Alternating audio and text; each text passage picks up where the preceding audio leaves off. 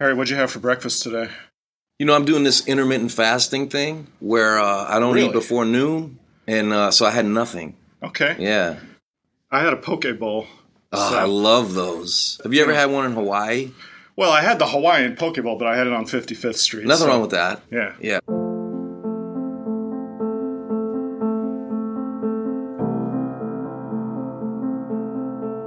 Welcome to Soundboard, the Steinway & Sons podcast on artistry and craftsmanship.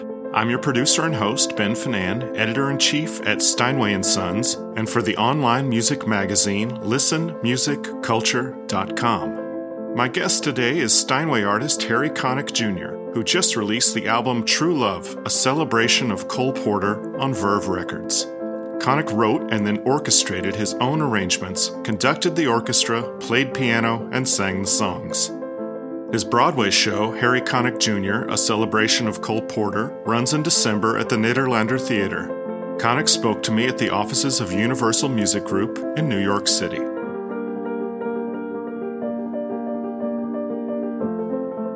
Hi, Harry. Hi. Thanks for talking to me today. Thanks, Ben. I interviewed fellow Steinway artist Robert Glasper, and before the interview, he played me a cover of Radiohead's Everything in Its Right Place. And I asked him at the time, Robert, how did Radiohead become the new Cole Porter songbook? I know, right? I'd like to ask the same question. It leads me to say that Cole Porter is also the new Cole Porter songbook, as you have demonstrated with this new release. What is it that makes Cole Porter so eternally relevant? I think it's lots of things, and it's a really great question, and the way you put that is really interesting. Because of the craftsmanship that he used to write these songs, not only will they last forever, but they're perfect for interpretation. I use the analogy with architecture all the time. It's like a house that was built in the 1800s that may need a fresh coat of paint, maybe some new furniture, a new roof, things like that.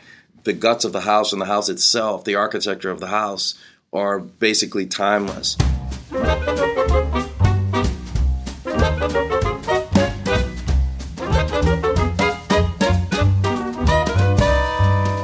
I love Paris in the springtime. I love Paris in the fall. I love Paris in the winter when it drizzles. I love Paris in the summer when it sizzles. And that's what Cole Porter's music is. I mean, you can break it down basically into three segments, four, I guess. But the first three would be lyrics, melody, and harmony. And then you could think of them in their entirety as sort of standalone songs that work in the context of a show and then can stand alone to be interpreted in any way that you want. And in each of those categories, he is unorthodox, he is challenging, sometimes he seems to be even overly simplistic, sometimes he's overly witty, and everything in between. And so it's this candy shop for somebody like me who approaches these songs in different ways, not only as a singer and a piano player, but as an arranger and orchestrator. There's almost limitless possibilities to deconstruct this art, and it never loses its integrity because it's so structurally sound. Okay, deconstruct this art. That's interesting. And you talked about the orchestrations, which are really fresh. Thank you. And they're dark and they're ruddy. And it's not the brassiness that we've come to expect from the classic interpretations. There's lots of woodwinds, there's lots of strings, it's blue and purple. If I were a classical dork, which I am, I would say it's Mozartian. When you revisited these songs, what were you trying to bring in terms of a musical aesthetic when you were laying down these orchestrations? Well, the through theme was already there, so I didn't have to worry about sort of a thematic theme throughout the recording because they were all songs by Cole Porter. So that's something I didn't have to think about. So after I picked the songs, and there were various ways I picked them, I kind of flipped through the songbook and said, oh yeah, I forgot about this song or that song. And some songs that I had was not familiar with. It was one that didn't make the record called I Am Loved. There's another one called Mind If I Make Love to You, which is on the record that I had heard in the movie High Society, but it wasn't like a huge hit like I've Got You Under My Skin. So I just picked tunes that I liked. And then the real fun part comes where you take these vastly broad strokes. What key is it going to be in? That determines a lot of things. What's the tempo? What's the groove? Why does the key determine a lot of things? Because, if I'm, as the singer, if I sing something, I mean, this is super basic, but if I'm singing something in a low key, it's going to feel a certain way. If I sing something in a high key, which sort of pushes my range, that's why when I did In the Still of the Night, I wrote it just a little bit higher than was comfortable, because can we just use that song as an example? Please. Very expansive arrangement of In the Still of the Night. You really draw it out. Yeah, well, thank you. It's an amazing piece of music because I'll start in the middle and work back. So for your listeners who may not know, the shout chorus in a big band song is basically the development section in a sonata allegro form. It's where you develop the theme. Mm-hmm. And I got to that point in the song, and I was thinking about the lyrics, and it's called In the Still of the Night, and I did the antithesis of what the Still of the Night is on the surface, which is it's this obnoxiously high brass section and everything swinging. There's a lot of drum fills. And to me, when you look at the lyrics, he says, in the still of the night, all the world is in slumber. In the still of the night, as I gaze from my window at the moon in its flight, my thoughts all stray to you. So now we know the feeling of lying in bed alone, thinking about this person that we're infatuated with, and that feeling. In the still of the night, all the world is in slumber. All the times without number, darling, that I say to you. So now he's saying something in his mind. Do you love me as I love you? Are you my life to be my dream come true? Or will this dream of mine fade out of sight like the moon growing dim on the rim of the hill in the chill still of the night? So that's an unorthodox. He carries the information from the bridge to the last section of the song, which is just weird. And pushes that caesura further and further into the distance. Right.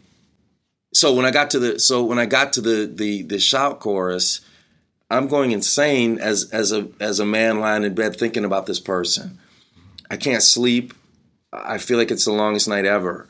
And that's where that comes from. And that's why in my mind it works, and why nobody really questions, wait, this song is called In the Still of the Night. What are you doing? Mm-hmm. Because of the groundwork that he already laid. So the tempo is slow, the harmonies are not dissonant.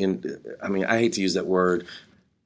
They're not super inside like basic chords, but they're harmonically stretched enough to know that hopefully something is coming that's not quite pleasant. Because it's really not a pleasant feeling not knowing what this person thinks about you. So, you're looking at a blank manuscript paper, and I think the first thing that came to me was and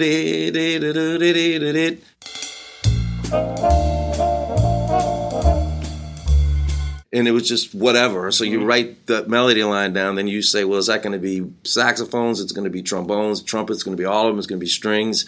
So it turned out to be trombones, and then the saxophones answer that. Is it going to be unison? Is it going to be 5-part harmony? Is it going to be split up some kind of way? So I decided,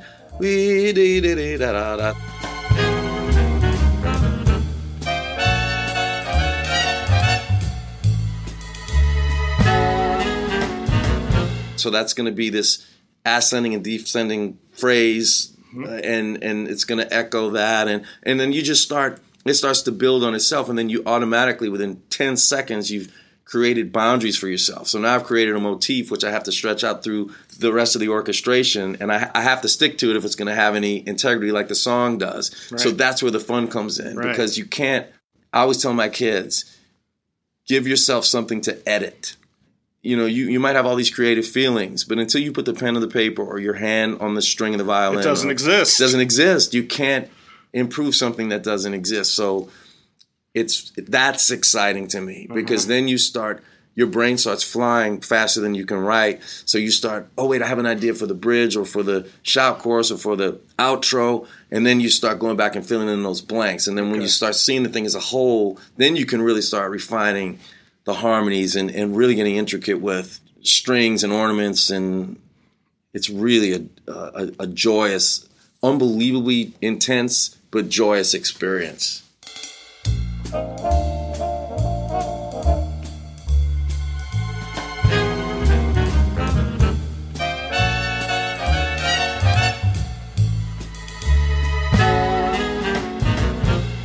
In the still of the night, as I gaze from my window at the moon in its flight, my thoughts all stray to you.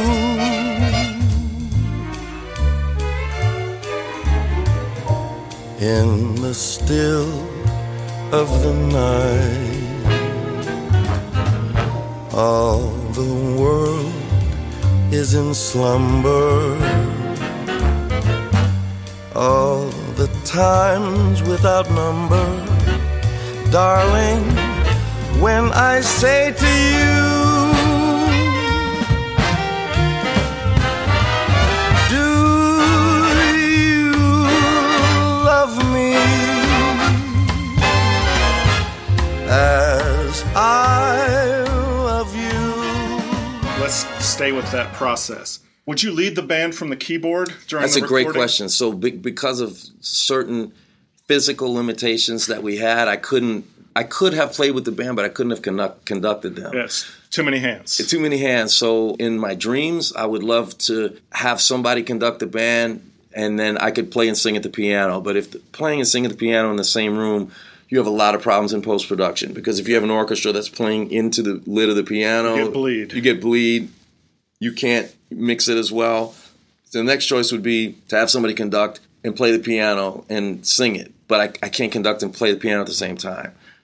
So you have all of these decisions that you have to make. So the easiest way was to conduct the band, sing it, and then I don't like hearing... I like to accompany myself after I've sung it. I don't like to... Oh, that's interesting. Yeah, so I would sing it, and then I would comp to myself.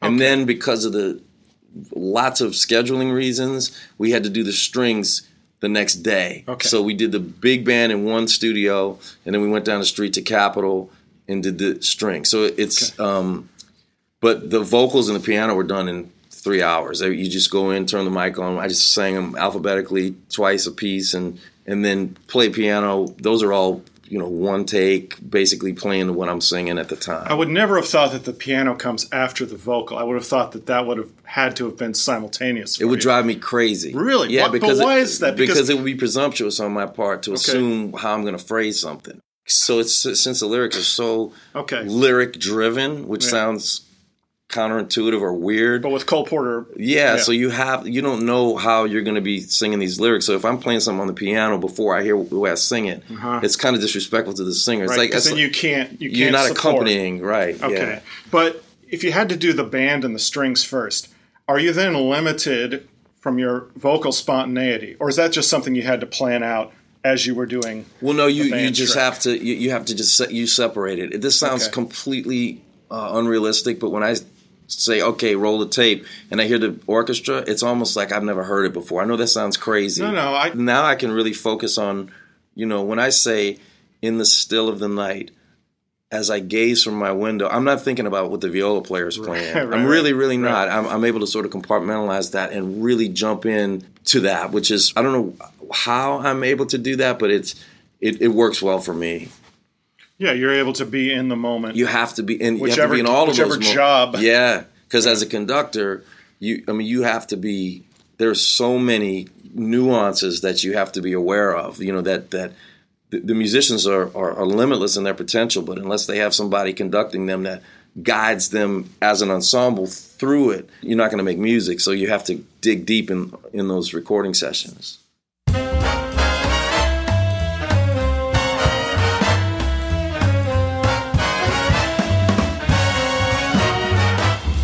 In olden days, a glimpse of stocking was looked on as something shocking, but now God knows anything goes.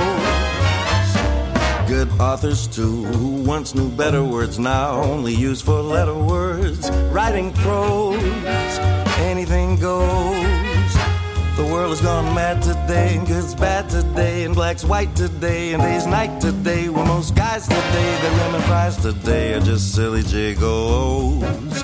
And though I'm not a great romancer, I know that I'm bound to answer when you propose. Anything goes.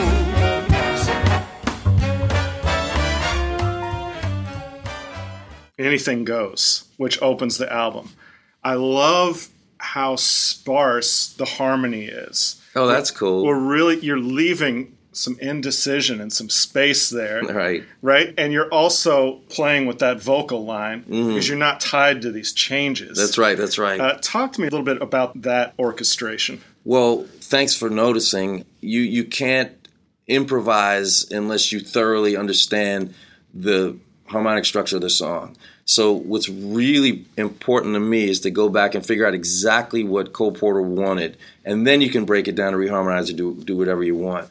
And like my bass player, Neil Kane, who's an absolute genius on this record, knows that I'm listening to every single note he plays. And most of this music is triad-based, so Cole Porter he was so great at common tones and putting these appoggiaturas in the melody that lasted just too long to make you uncomfortable and resolve them. It's Bach-like. It's very much, man. And when Neil is playing these bass lines, I'm on him like a hawk. I say I'm on him. I don't have to say anything but I'm listening to him because there's so much information there. So there is a lot of space in the orchestration, but there isn't at the same time, which is kind of what you alluded to, that I'm playing with it. But if you think about, I didn't sing the verse on this song, but check this out. Times have changed, and we've often rewound the clock.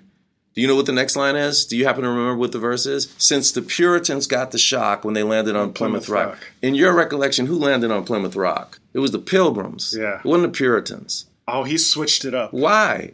So what I think he's saying is, all pilgrims are Puritans, but not all Puritans were pilgrims. It's a square and rectangle right, situation. but why does he do that? Like why he's writing the song, he has rhythmic control. It's not like he needed to fit it into syllables. He could have said since the pilgrims got the shock, but he didn't. He said Puritans.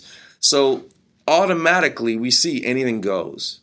This is going to be the way it is. And then he's sending us a signal that I'm messing with you in the text. On 16 different levels. He does this all the time. Yeah. He does it all the time. With his lyrics, and he's talking about, his grandmother who's 80 years old who's hanging out in these with the clubs. Gigolos. With the nudist parties and how about this line? He says, think of the shocks you got, from the knocks you got, from the blues you got, from the news you got, and the pains you got, if any brains you got from those little radios. And I think what he's saying is, listen to the news. It hurts. Yeah. It's killing us. It's killing us. And this is 2019 and nothing has changed. Yeah. He has a way of just getting to the core of what we're feeling, but presenting it in a way that can be interpreted in different ways. And that's where the arrangement comes from. Okay. So it's like there's what a tritone is. Yep. So when they go bo bo di di di di do di.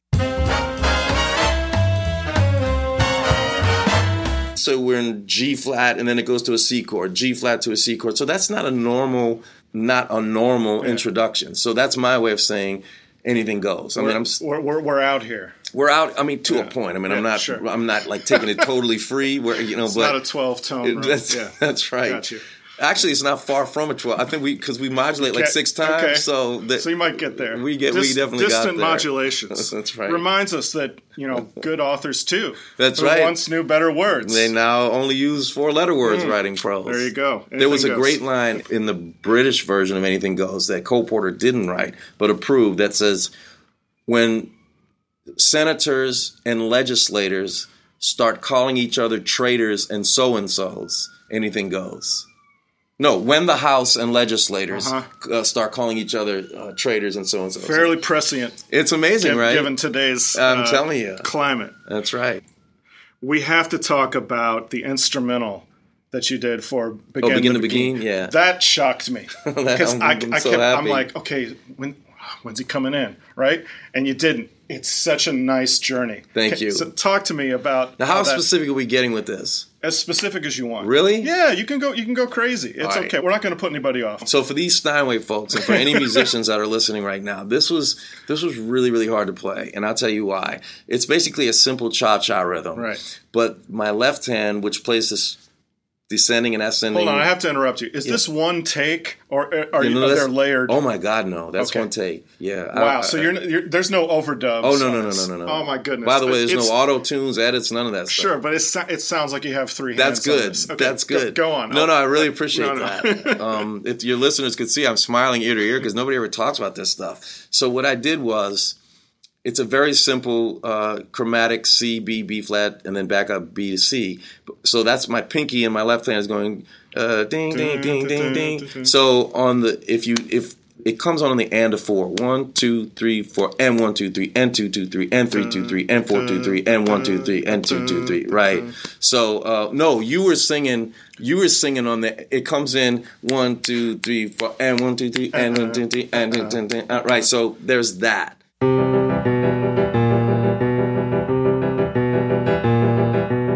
So that time has to stay like a rock and be on a half beat ahead the whole time. Okay. The right hand, it was really important. The whole thing is about grace notes. So instead of going don't, don't, don't, ding, it was plum, plum, plum, pling, pling, pling, pling.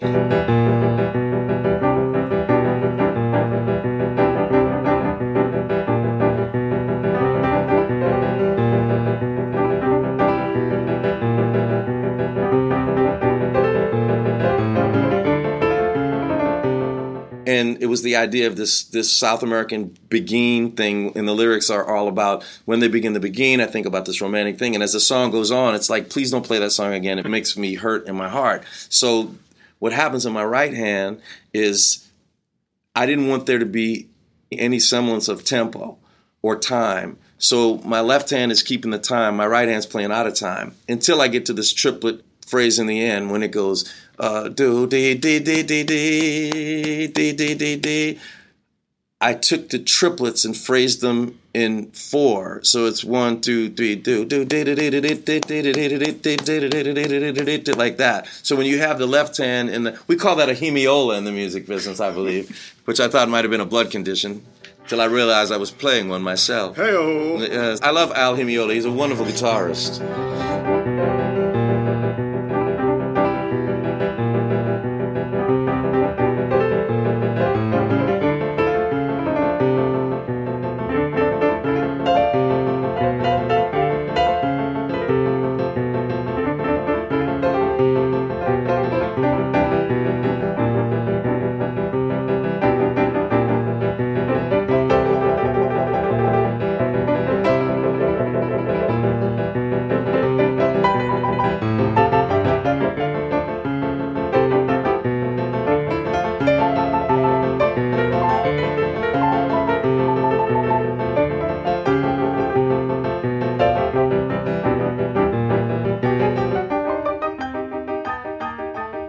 When I was a kid, I used to record myself on my Walkman reading the newspaper while I played, because if I would, today's news, President Carter, there's a gas crisis or whatever I'm reading, and if the tempo could stay the same while I was reading out of time, I knew that I had the separation that I needed. So you go back and listen to. This is advanced. Pat your head, rub your belly. Well, it is situation. Because you need to have the time needs to be there whether you're playing it or not. So I would listen to these recordings back, and if my piano playing wasn't exactly on, and my reading the paper was on, I knew I had to practice. Or sometimes I'd hear myself reading the paper like, in today's news we have this, because I was thinking about my piano playing. So I had to get it to a point where both of them could operate completely independently. And it wasn't until that point that I started experimenting with how does that manifest itself in this piano thing.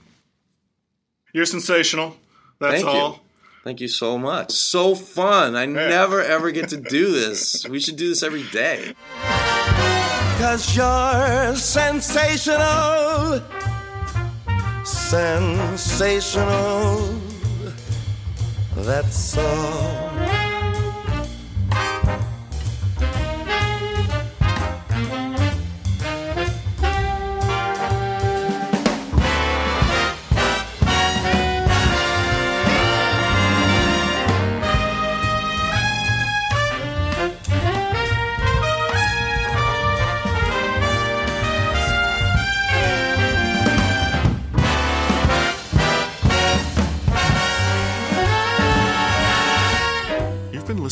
Soundboard, the Steinway & Sons podcast on artistry and craftsmanship.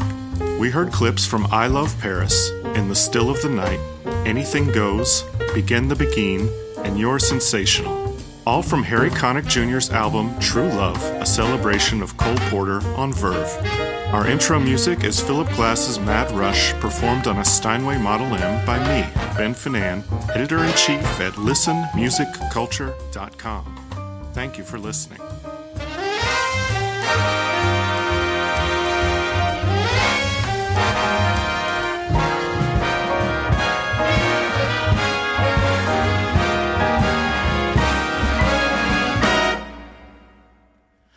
And if you say that one fine day you'll let me come to call, we'll have a ball, 'cause you're sensational. Girl, you're just sensational.